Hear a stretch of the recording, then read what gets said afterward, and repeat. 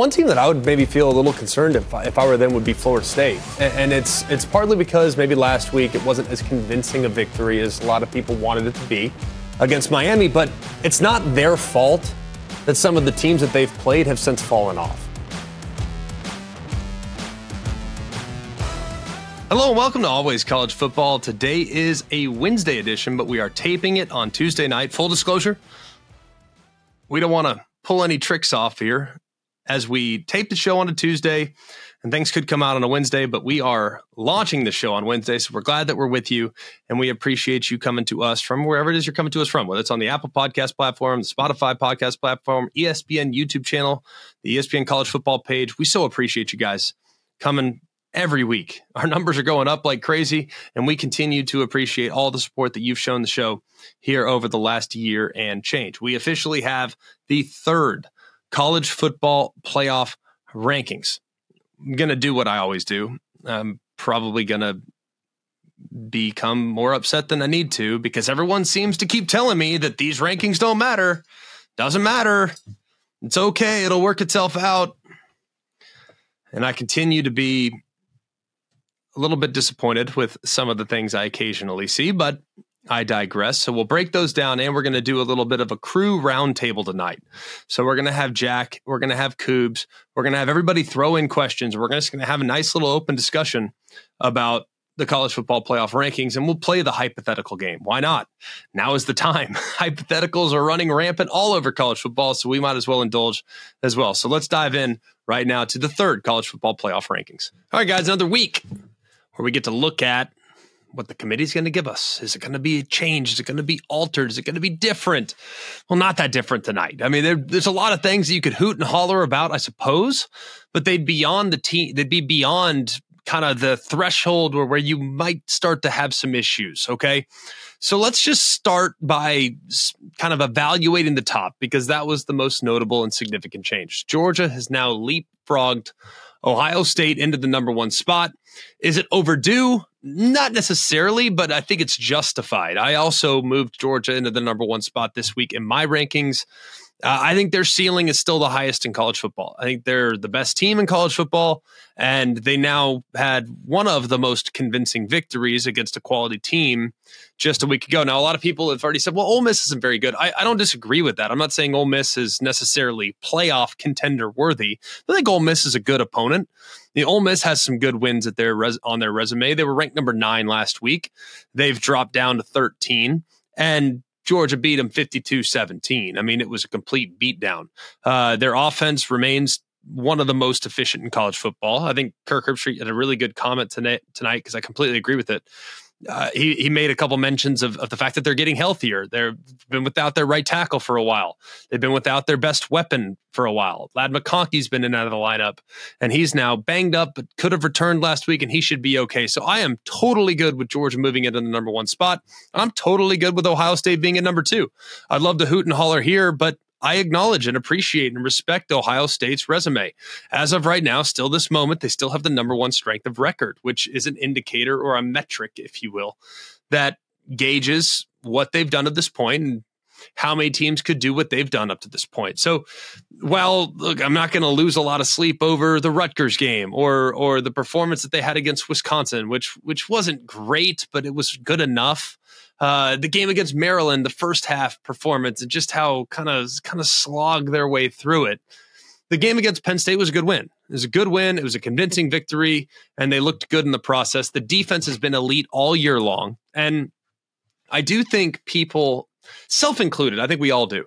I think we all have a tendency to get maybe a little bit more enamored with offense as opposed to defense. And while I don't necessarily think Ohio State's offense is on the level that they've been in the last couple of years, if you guys feel like they are, that's fine. We're going to respectfully disagree. I don't think they're where they need to be on that side of the ball just yet. Hopefully they'll get there, but I don't feel like they're there just yet. Last week was a step in the right direction, but the defense, like if we're going to value offense and points scored, wow, look at how they can light up the scoreboard. CJ Stroud and all these receivers, they're amazing. Well, if they've made that kind of strides on defense, and maybe the offense has another gear that we haven't seen just yet, maybe they're going to get there. So I have no problem with them being number 2.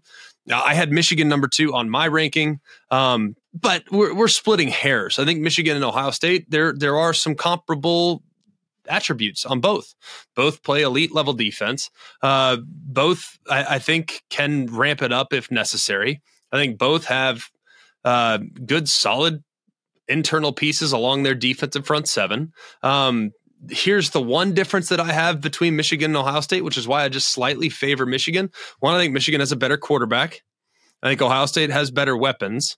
I think running back is in favor of Michigan, even though Ohio State's different with TreVeyon Henderson when he's healthy. Offensive line, I'd favor Michigan. But I envision that game kind of being a slugfest. You know what I mean? So like those two teams, those two will resolve itself. Whether they're 2 or 3, we're splitting hairs. It's not that big of a difference. And the game performance against Penn State for both, which is the only real comparable opponent that we've seen with both, they beat them. They both beat them convincingly. One won by 9, one won by 8. They both had bigger leads than they had at the end. At one point than they did at the end. So like it doesn't make that big a difference. Here's where it starts to get interesting to me. 4 versus 5. And you guys know I've called multiple Florida State games this year. I think that team is capable of going with the best in college football when they are playing at their best. The problem is when they're not playing at their best, they become very gettable. And that is a little bit of a concern. Just a little bit of a concern. And I'm starting to look and I'm starting to see the writing on the wall. Now, I thought it was huge for the committee to have Florida State at number 4 tonight. Because if you compare the resumes, I think Washington's resume is stronger than that of Florida State's. Maybe not as far as game control is concerned, right? Game control and how badly they beat teams, Florida State would have the edge there. Because they had a big 21-point margin of victory against LSU. They beat Duke at the time, was a very good team, still 6-4, but it was relatively convincing. But they've had some narrow margins of victory as well against Miami, Clemson, and Boston College. All are 6-4 or better, so they're all, in my eyes, pretty good wins. But I'm looking at Washington's resume, and here's what I'm struggling with. Washington, they're not really paying close enough attention to Washington's resume because I think they're a little bit enamored with the fact that Washington has not played a 60-minute ball game in a while on both sides of the ball. Maybe they're a little anxious about what Washington's been at times defensively. Maybe they still remember the Arizona State game and how that was just really unimpressive. I'm not sure what it is because if you look at the resumes that Florida State has currently, and while, like I said, I have respect for what Florida State's accomplished so far, but Florida State at the moment doesn't really have a lot of great wins. They got the win against LSU. That's a great win for sure. They're ranked number 15 right now. But beyond that, there's not a lot on there for the Seminoles. Meanwhile, Washington has a win against the team that's currently ranked number 6 by the committee in Oregon. You can say, well, it wasn't that convincing. Fair enough, but it's a win. I mean, whether it's by 1 or 100, it's still a win. They also have a win against a team that's now ranked 17 in the country at their place in 7-3 Arizona. They have a win against SC, who's 7-4. We're not going to, throw a parade for beating the Trojans right now. We know that is not an elite win, but Utah is still ranked in the top 25 as well. So they've beaten 3 teams that are ranked in the top 22, and I think that's probably a little bit better resume than what Florida State has. So it was important that the committee has Florida State. If you're a Florida State fan, you should be really happy about where you're at right now. Because still, even though Washington's schedule and resume looks pretty dang good, they're still in front of you. Washington's strength of record is number 2 in college football, by the way, behind Ohio State. So, hey, they're still behind you. Take it. Do what you got to do. The problem is Florida State has to win out to make it to the college football playoff. And I'm not ever going to try to look for like, hey, this were a team. At this point, I'm looking at the undefeateds. Can any of them slip up and make it? The answer is yes. I think all of them except Florida State. That's just my opinion. If Florida State, obviously, they're not going to lose to North Alabama, but if they lose to Florida in the rivalry game and then beat Louisville, will that be enough to still be in the college football playoff? I'm guessing it's probably not going to be. Just my thought. Should it be? It's a different question. but Louisville's 10th, and they just got jumped by a 2-loss team in Missouri. Now, I was hoping for Florida State's resume that Louisville would be a little higher, to be honest with you, at 9, and they're at 10, and they haven't really moved. So, and what if Louisville loses this week to Miami, and then Louisville will drop down? Then, there's Florida State just twisting in the wind. So Florida State, they went out, they're undefeated ACC champs, they're getting in. That I think is established. But if they were to somehow slip up, could they survive it? Meanwhile, I think Georgia could survive a slip up. If they lose in the SEC championship game, I think Georgia could still possibly get in. They would need some pieces around them to kind of fall off, but they could survive it. Could Ohio State lose to Michigan, be 11-1, and still potentially have a chance? Yes, I think they could, based on where they're ranked right now. Could Michigan lose to Ohio State and still get in? Probably not. They would have one win against Penn State, and then the rest of their resume would leave something to be desired. Could Florida State? I already said that I don't think they could survive a loss and still make it in. Washington, if they lose to Oregon State this week, and they still make it to the Pac-12 title game, they beat Oregon a second time, Washington's going. Because the strength that's remaining on Washington's schedule would only make their resume that much stronger, even in the event in which they lost a game. That's just a roundabout way of thinking and thinking through hypotheticals, right? As far as the 6, 7, 8 discussion that we spent so much time on last week, it's kind of a moot point at the moment because I don't feel like the committee is basing their resume exclusively off of, or basing their rankings exclusively off resume. Last week, I felt like it was all about resume. Well, then you pull up Oregon's resume and you're like, well, hang on a second. They have a win against Utah, who's 22, and that's it. Meanwhile, you got Texas, who's got a win against Kansas State, a win against Kansas, a convincing win against Kansas, and they have a win against Alabama. Alabama, on the other hand, they have a good win against Ole Miss, who's number 13. They have a good win against Tennessee, who's 18. So you look at, you got a good win against LSU, who's 15. So those 3 wins for each of those 2 teams is better than anything that Oregon has. But the committee is now taking the eye test into their ranking, which is why I don't have as much of an issue with Oregon being 6th this week. If eye test is a factor, I understand it totally. And it'll work itself out anyways. Oregon's got to run the table, which is not necessarily a guarantee. A game against Oregon State is going to be a tough game. I think that's going to be a really tough game. And I think you got to play against Washington again, which is naturally going to be a really tough game. So we'll see how that all unfolds. Texas and Bama, nothing changes there. If you have missed any of our previous commentary, we'll revisit it again at some point. And then finally, the biggest takeaway amongst the others, if you will. What a job Jed Fish has done with Arizona at 17. What about Missouri and what Eli Drinkwitz has done, sitting at 8-2 and firmly in the top 10? They've essentially, if they could take care of business the rest of the way, punched their ticket to the New Year's Six. So a great job for the Tigers in what was a really important year for Eli Drinkwitz. All right, so normally on our Wednesday show, we'll bring in an outside guest to get, kind of a third-party assessment of what they thought of the rankings. We've had Danny Cannell. We've been very fortunate to have Colin Cowherd. But this week we decided to take a week off and just kind of have an internal discussion, a little bit of a roundtable. So I know you guys know Mark Kubiak from his fine work, Emmy award-winning work on the Paul Feinbaum Show. Did you even win an Emmy for that? If you did, I don't know how. And secondly, we have Jack Foster, who's a young up-and-comer, even though he did go to Tennessee. But it's okay. We'll allow it to proceed at the moment. So, guys, roundtable discussion. Where are we going? All right, let's start off. Think of us as the voice of the fans. All right, that's how we're going to treat this because Jack and I are both fans. We hear from everybody. We're reading everything. I'm not a fan. Well, you're the analyst, okay? So we want to be the guy that asks. When it comes to college football playoff rankings, I think I'm just a fan because I'm looking at these rankings like I don't get it sometimes. But hey, we're all in the same boat. We're trying to figure it out together, right? That's fair. Okay, so let me start with this then. Georgia, right. You talked about him earlier. Let's say they keep showing how good they are. They roll through Tennessee. They take care of Georgia Tech, but they lose to Alabama. Do you think there's any way they're still not in the playoff? Yes, I think they'd be out more than likely. Really? The problem is, and while I understand your thought process, like, they've won 28 in a row at this point, and if they win the next 2, they will have won 30 in a row. Like, I totally understand why you're making the argument that you're making. The problem is that the committee, at least in my experience, having covered the sport, and you guys tell me if you disagree.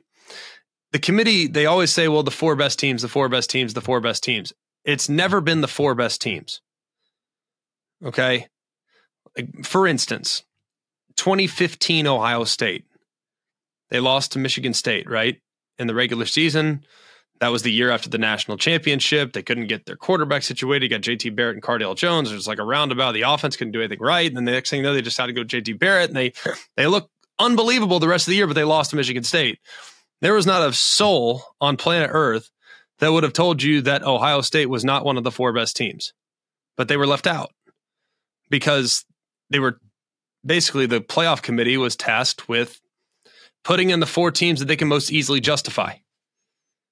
And that's, I think, what the criteria is. Who are the 4 teams that are the easiest to justify?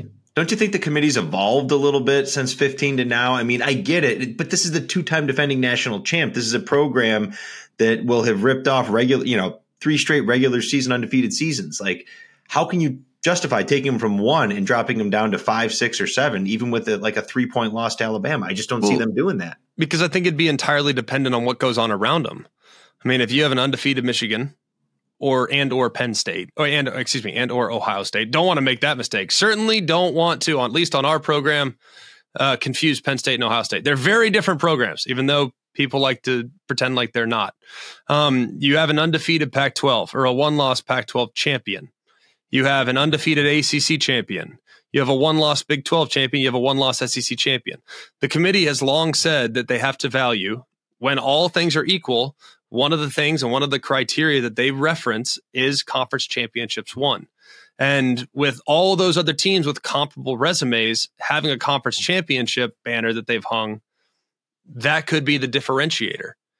Now, you want to ask me, you, Jack, college football world, regardless of the outcome of the SEC championship, is Georgia one of the 4 best teams? I don't know a soul that would say no. Not one person that would say no. But it doesn't mean they're going to get in. And that's an uncomfortable and weird thing to think about. But they might not get in that circumstance. It sucks, but it is what it is. So you think if Washington loses to Oregon State, then beats Oregon, Washington still gets in over Georgia in that scenario? I think there's a real chance that they would, as long as they still won the Pac-12, right? There are some tiebreaker scenarios, and would there be a scenario where Washington, I don't know all the tiebreakers. I'll study up and have them dialed in at least for, how about we do it for Thursday's show, right? Like we'll do it for that. But looking at Washington, I mean, they're in a really good position. They clinch a spot in the Pac-12 title game if they win or if Arizona loses, right? So they're in a really good spot. They're likely going to get in to the Pac-12 title game. If they lose this week, how far do you think they're really going to drop? Like, a lot of people have always kind of thought about this. Like, well, I remember one time, it had to have been like 6-7 years ago. Maybe it was 5. It was like 2016, maybe it was 2017, in that vicinity. Like the second team, third team, fourth team all lost, and like nobody moved. And everyone was like, we're so used to the AP poll, and we're conditioned at that point to look at it through the AP polls lens, or even the BCS before that. If you lose, you drop. Simple as that. Like, that's the way it works. If you win, you move up or stay the same. If you lose, you drop. But tell me, if Washington loses a close game this week to Oregon State, where are they going to drop to? Yeah, I mean, with Oregon State at 11, probably not much. Are you going to drop them below Oregon? They would probably drop to 8. They'd be the best one loss, or like the one loss team in front of Missouri. Everybody else would move up, right? Well, but we have to take into account their resume. I mean, because if we're gonna look at resume, and we're going to start looking at Washington and nitpicking Washington's resume, they have a win against number 17, Arizona. They have a win against number 22, Utah. And they have a win against current number 6 in Oregon. And to be honest with you, that's a better resume than Texas. And they have the head-to-head against Oregon. So if Washington loses this week, well, okay, that stinks. You've had an undefeated season going and you lose. How far are they realistically going to drop? Because I think that's a possibility. If they lose this week, they might still very well be 5 next week, which will blow people's mind, but it's a possibility. It's absolutely a possibility. All right, so when we talk about the number 1 team, and when it's all said and done, the potential teams that could end up number 1, do you think the number 1 team is going to be an SEC or Big Ten school no matter what? Yes. Well, I mean, I say that if Georgia loses, then they could drop out, obviously. And I don't think Bama can make up enough ground to get to the number one spot. Meanwhile, 2 and 3 play each other and will be a heavy, heavy favorite against Iowa, more than likely in the Big Ten title game. So, yes, if you were to tell me, Greg, right now, do you think it's going to be a Big Ten or an SEC school that goes number one? Yes, but here's what I would also say. I don't know if it matters that much because whether the SEC school or the Big Ten schools at one, the only thing you get at one, you get two things. You get geographic preference to where you want to go play your game. So I would imagine and I don't know this for certain, I haven't talked to Michigan or Ohio State, but I would imagine they would choose the Rose Bowl. And then I would imagine if Georgia were number one, they would choose the Sugar Bowl. So all things considered, the SEC school will likely be going to New Orleans to play in the Sugar Bowl game. And the Big Ten school would likely be going to the granddaddy of them all to be a part of the semifinal game at the Rose Bowl. So I think it's highly likely that it's going to be one of those two conferences that's on the one line, but it doesn't really change a whole lot. It would really just change geographic preference and what jersey color you wear, and then ultimately who your opponent is. And to be honest with you, I'm not sure who you want. I mean, if you're Georgia, do you want to face a team that could light up the scoreboard in Washington, or do you want to face a team that's maybe a little bit more balanced offensively and defensively in Florida State? That I think is probably one of the biggest question marks. You brought up the geography, and I want to. It's interesting because, like you're saying, if Ohio State say they win out or Michigan, you think they would choose the Rose Bowl. What if Washington's number 4? Wouldn't you want to choose someplace to make that fan base travel across the country? Would that play into it at all? You think? It's a good thought. I haven't thought about it a whole lot.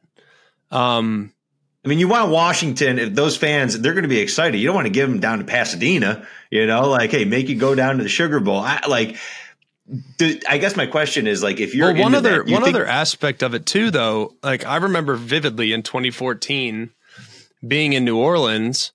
I don't know why, like 2014, 15, 16, 17, like those years all feel very familiar because it was also new and it was also consumable. But I remember going in 2014 to Bama, Ohio State in the Sugar Bowl and covering the game.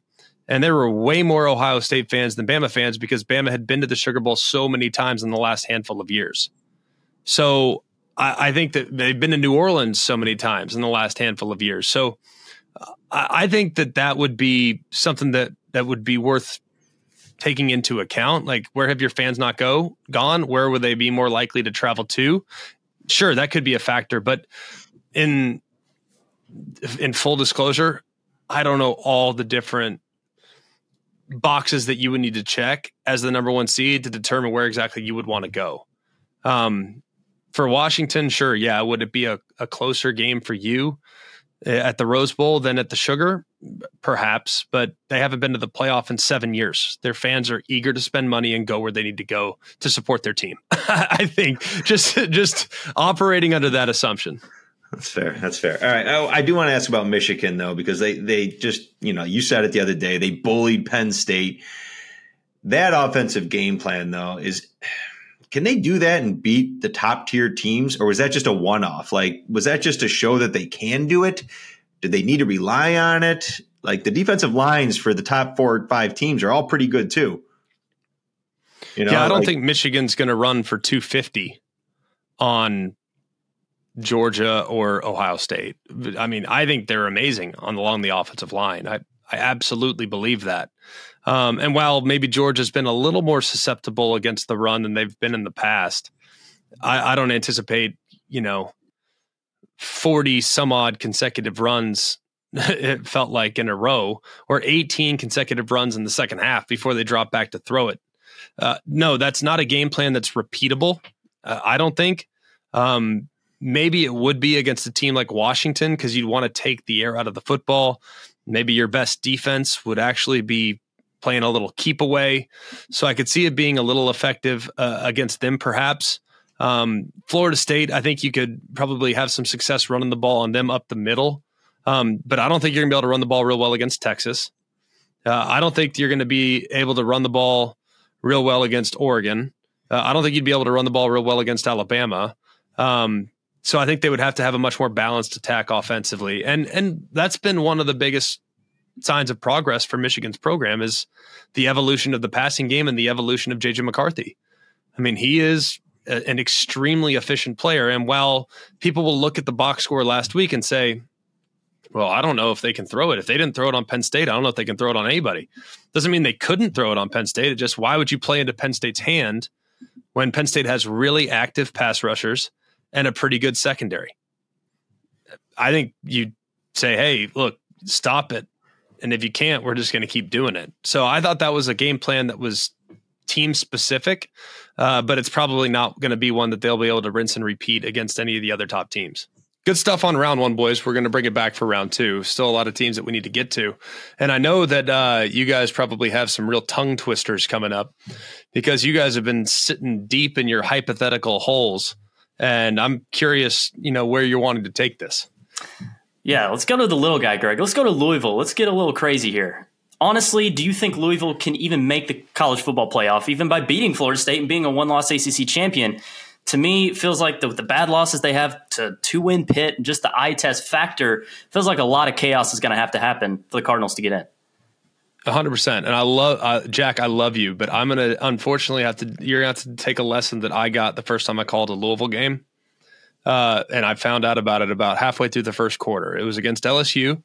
This was back in 2016. I was calling the Citrus Bowl, and I called them Louisville in the open. Louisville, like Louisville. And dude, I've never seen my mentions get destroyed like that. So okay, look, it's almost Lovell. It's almost like Luhvul. Lovell. Look, I'm from Tennessee, and I've always tried to combat my Southern accent, so I just overcorrect, I guess. But no, I did the exact same thing as you, so don't worry, we're on the same page. But as someone that is very proud of the growth that you've shown in this field, I know you're going to be great, and I know you already are. But I just don't want Louisville fans killing you. Louisville. So I think it's a great question. First of all, I think Louisville's really good. I've seen them already once this year, saw them against Duke. I think their offensive line and defensive line are excellent. I think they can run the ball really well. The problem is their quarterback is a little bit at times prone to turnovers. And Jack Plummer, I think he's a good player. I mean, I really do. I think he's a talented guy. I think he's got a chance to make a roster on Sundays. Like, I really think he's that kind of guy. But I do think that he is prone to a lapse in judgment every once in a while. And they're not a team that can overcome a lot of mistakes against quality competition to ultimately get the win. Now, I thought tonight's ranking and having them at 10 was a little bit eye-opening, but I also have to deflect a little bit to the resume. They have 2 wins against quality opponents. 2. One against Notre Dame, who at the moment is ranked 19th. And then they have a good win against a 6-4 Duke team in convincing fashion. Now, however you measure Virginia Tech, however you measure some of the other teams they've played against, I have a ton of respect for Louisville. I've been around them and I'm going to call their game this weekend. And that, I think, will be another good win for them. If they go on the road to Miami and get a win, that's a good win. I know Miami's 6-5, but if you look at Miami, they're closer to 8-2 than they are to 500. Based on some of the mistakes that they've made and the self-inflicted that they've made throughout the course of the season. So I would have told you prior to tonight's ranking that Louisville still controls their own destiny.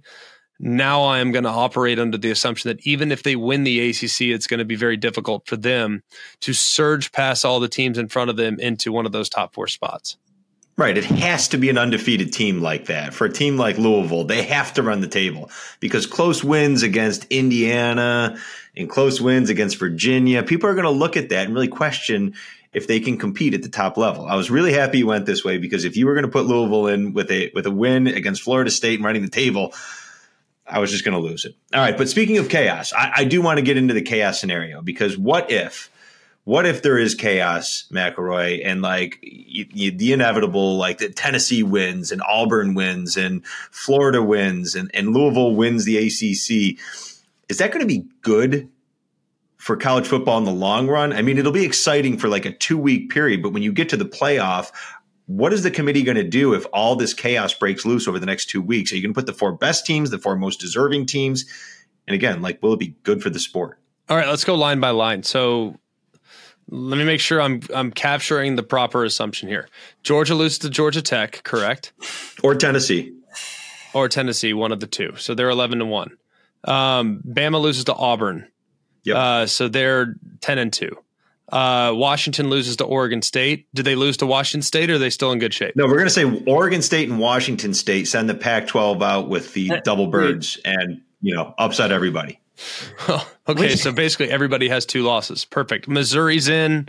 Put Penn State back in. Why not? No, because I mean, look, if Maryland beats Michigan this weekend, or if Ohio State loses this weekend, which is just so improbable, then anything can happen. But I think if everything just goes haywire, which is highly unlikely, they'll probably keep the rankings looking an awful lot like they look right now. Meaning Georgia would be at 1, well, not necessarily at 1, but they'd probably be one of the 4. Ohio State, because of their resume up to this point, would be one of the 4. Michigan, if they win and beat Ohio State, they would be one of the 4. If Iowa wins the Big Ten and sends the Big Ten East champ home packing, would the loser of the Michigan-Ohio State game potentially go in their favor, even though they won the head-to-head? These are all real questions, but I think if chaos just flew and everybody beat everybody, we'd probably end up with some semblance of a Georgia, Michigan, Ohio State, and Louisville. We got them in. Well, if Louisville wins runs out and is sitting there at 12-1 as the ACC champs, and everybody else has 1 loss or 2 losses, I think there's a real strong possibility they would get in. Well, obviously, this is all crazy chaos. Washington State's just not beating Washington Apple. Well, it's not happening, and Big Ten West isn't winning the Big Ten. But I do think a little bit of realistic chaos could be Oregon State playing spoiler, because they're tough, and they beat Oregon last year. Granted, it was in Corvallis, and it's in Autzen this year. It's going to be tough, but they could play spoiler and knock the Pac-12 completely out. And then Texas could lose. They haven't been able to finish. So I think, bringing Louisville, sorry, Greg, back in a little bit. Don't apologize to me. We're good. I made the same mistake you did, so we're in the same spot. Maybe if the Pac-12 and Big 12 are completely eliminated, they can find their way in, or it's just Georgia, Bama, Michigan, Ohio State, and the losers of those games get in if chaos reigns in the Pac-12 and the Big 12. Well, I think that, first of all, Oregon State is like the quintessential spoiler. They're really good. They can run the ball as well as anybody as far as their run efficiency. They can rush the quarterback. So they're built to play with the lead. They're 5th in college football in sacks. And we're going to break down Washington and Oregon State on tomorrow's show. But we all know that there's a possibility that Washington loses that game. I mean, I believe they opened up in Vegas as a slight underdog. So it's certainly within the realms of possibility. But it would be pretty wild for Oregon State and for Washington State, the 2 remaining members of the Pac-12, which, by the way, got a tremendous ruling by a judge today, where they are the sole members of the Pac-12 board moving forward. So that was a huge landmark decision that will break down in the offseason. But it would be poetic justice. But 2, it would be understandable. I mean, Oregon State's for real. So it'd be really interesting to see how it all shakes out. But y'all, these teams are really good, man. I mean, do I think Texas is going to lose one down the stretch? Probably not. Do I think Washington's going to lose one? I think they could very easily lose to Oregon State, but I think they could definitely run the table the rest of the way, get back to the Pac-12 title game and beat Oregon again. Sure. Do I think Florida State's going to lose? No, I don't. I think Florida State's going to hold serve and win the rest of their games and punch their ticket to the playoff. And I would be absolutely shocked as I've ever been in this line of work, if the winner of the Big Ten East, whether it's Ohio State or Michigan, loses to one of the teams this weekend and then ultimately loses to Iowa in the Big 12 title game or Big 10 title game. I would be absolutely shocked. So I know it's fun to think about, but I just don't envision it as a real likely scenario. I'm glad you brought up Texas there because they've been skating by a little bit the last 2 weeks. You know, they're playing at Iowa State this week and Texas Tech. If they go win out, but don't do it convincingly, there's not a chance that Alabama could jump them, even if Alabama looks really good, right? They're still going to hold that head-to-head as an important factor, right? Well, there's precedent. I referenced it a little bit earlier. There have been outcomes in the past that the committee has had to acknowledge. And while even as we looked there on Selection Day, everyone knew that Ohio State in 2015 was better than Michigan State. Everyone knew it. There was not a doubt. No one was making an argument on behalf of Michigan State. Nobody. Everybody knew that Texas was better. That Ohio State was better that year. But Michigan State still got in. Because the committee, that is the committee's worst nightmare. The committee's worst nightmare is for Texas to win out as the Big 12 title winner, and then for Alabama to win out, and Alabama beats Georgia, the two-time defending champ that had won at that point 30 in a row, and they have to decide between the two when Texas has not looked great in the process, whereas Alabama's gotten better and better and better and better. Because the committee has always said, well, the four best teams. And if you don't think Texas is better than Alabama based on the eye test, then that's playing into what the committee's long preached. But what the committee would also be doing if they put Alabama ahead of Texas is telling everybody that watches college football and consumes college football that the regular season doesn't matter. And the committee can never do that. It can't. And it would be totally backwards if you were to completely ignore a result that was actually played out on the field. You can't do it. It can't be done. Now, if Texas loses another one, then Bama will go right by them. But if Texas holds serve, then it'd be impossible for me to envision a scenario where Bama would jump them. I also, at the same time, look at it like this. The committee is made up of mostly athletic directors. And everybody has been saying for a while now, you need to strengthen your out of conference. You need to strengthen your out of conference. Your conference schedule is what it is, but you need to play a big time opponent in the non-conference in order to strengthen your resume. Well, Bama did that. Texas did that. And Bama, because they lost to Texas in a non-conference game, is going to be left out potentially. Whereas other teams that have played non-conference opponents, a la Georgia, who don't play anybody in the non-conference this year. Michigan didn't play anybody in the non-conference. And then Oregon did challenge themselves in the non-conference. It wasn't their fault that Texas Tech didn't materialize, but not to the same extent as what you've seen from Alabama and Texas. So it would send a message that, hey, don't strengthen your out-of-conference schedule because it could ultimately come back to get you.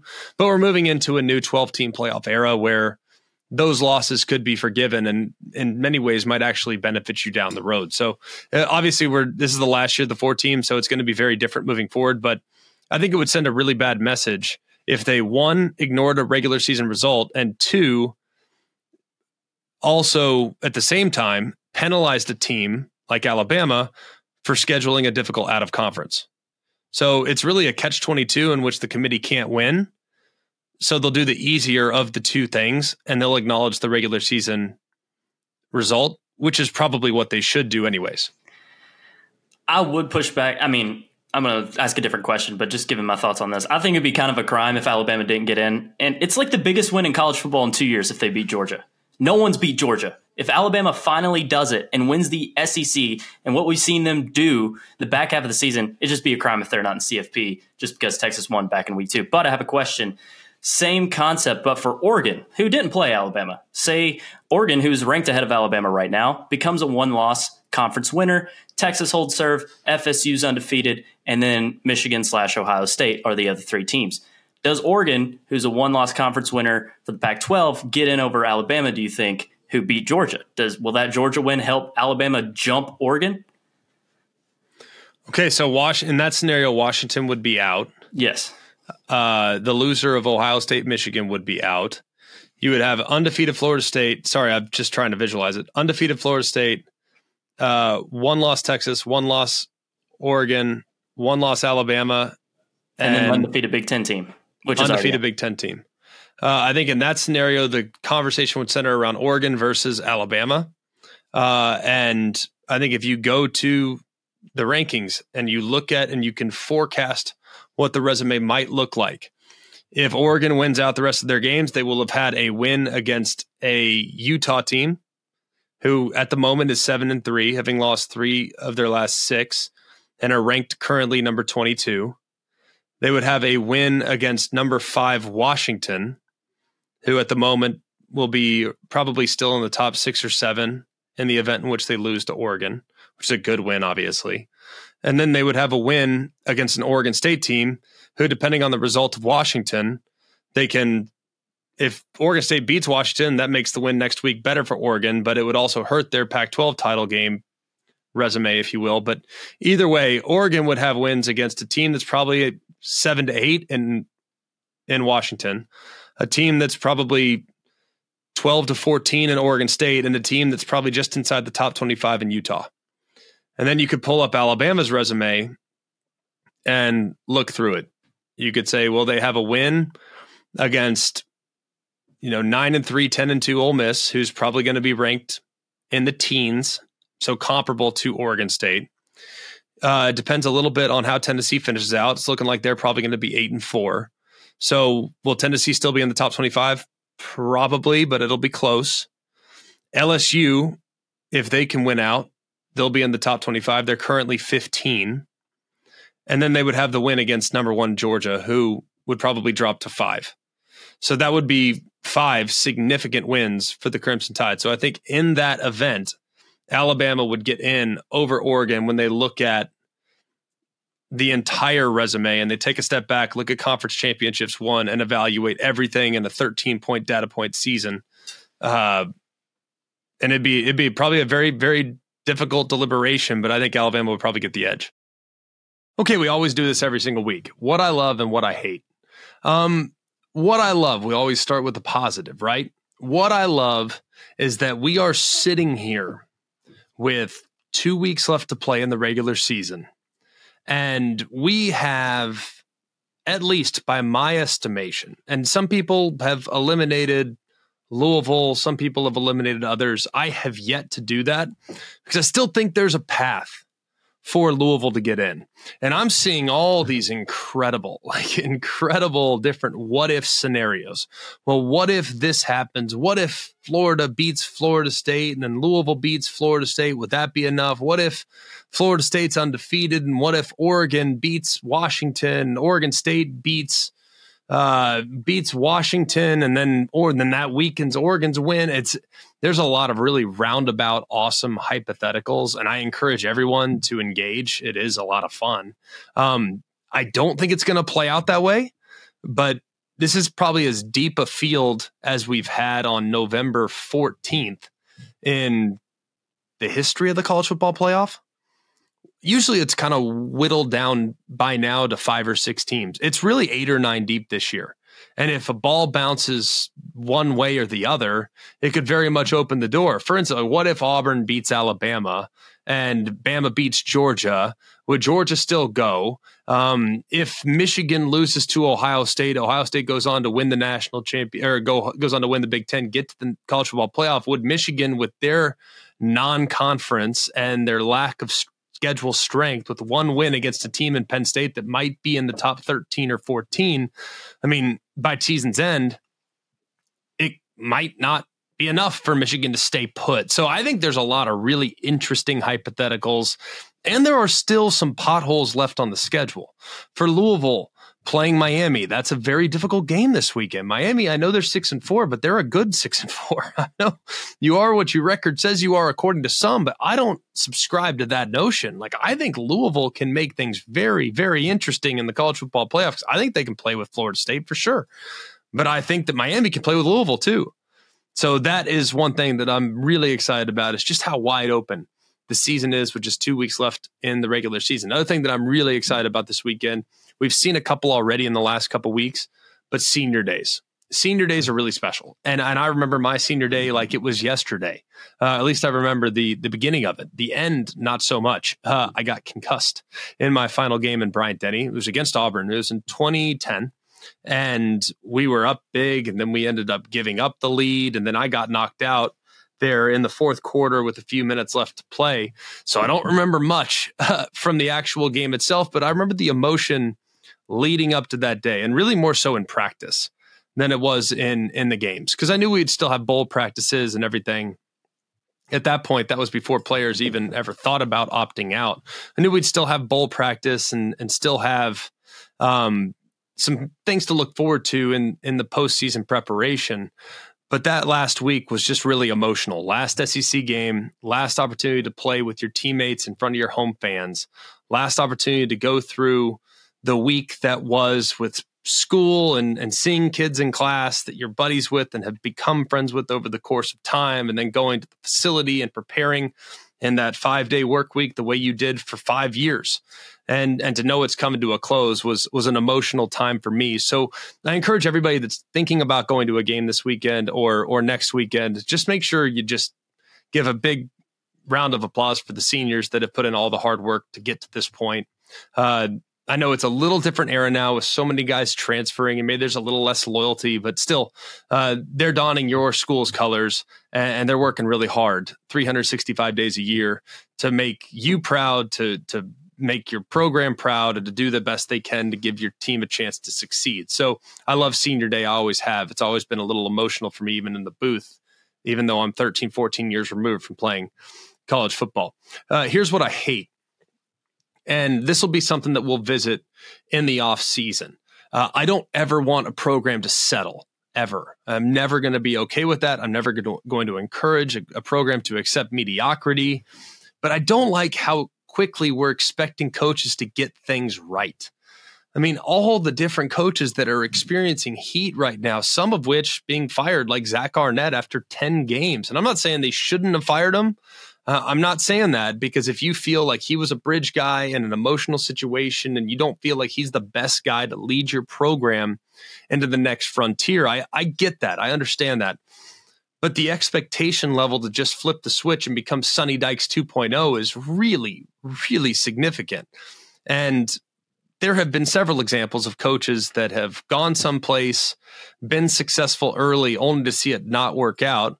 And there have been a bunch of coaches that have gone to a place, it not look so good early, but the program was patient, and now they're reaping the rewards. I can think of two programs in particular off the top of my head right now that I can probably talk about. How about Virginia Tech? They went to a ACC championship in Justin Fuente's first season.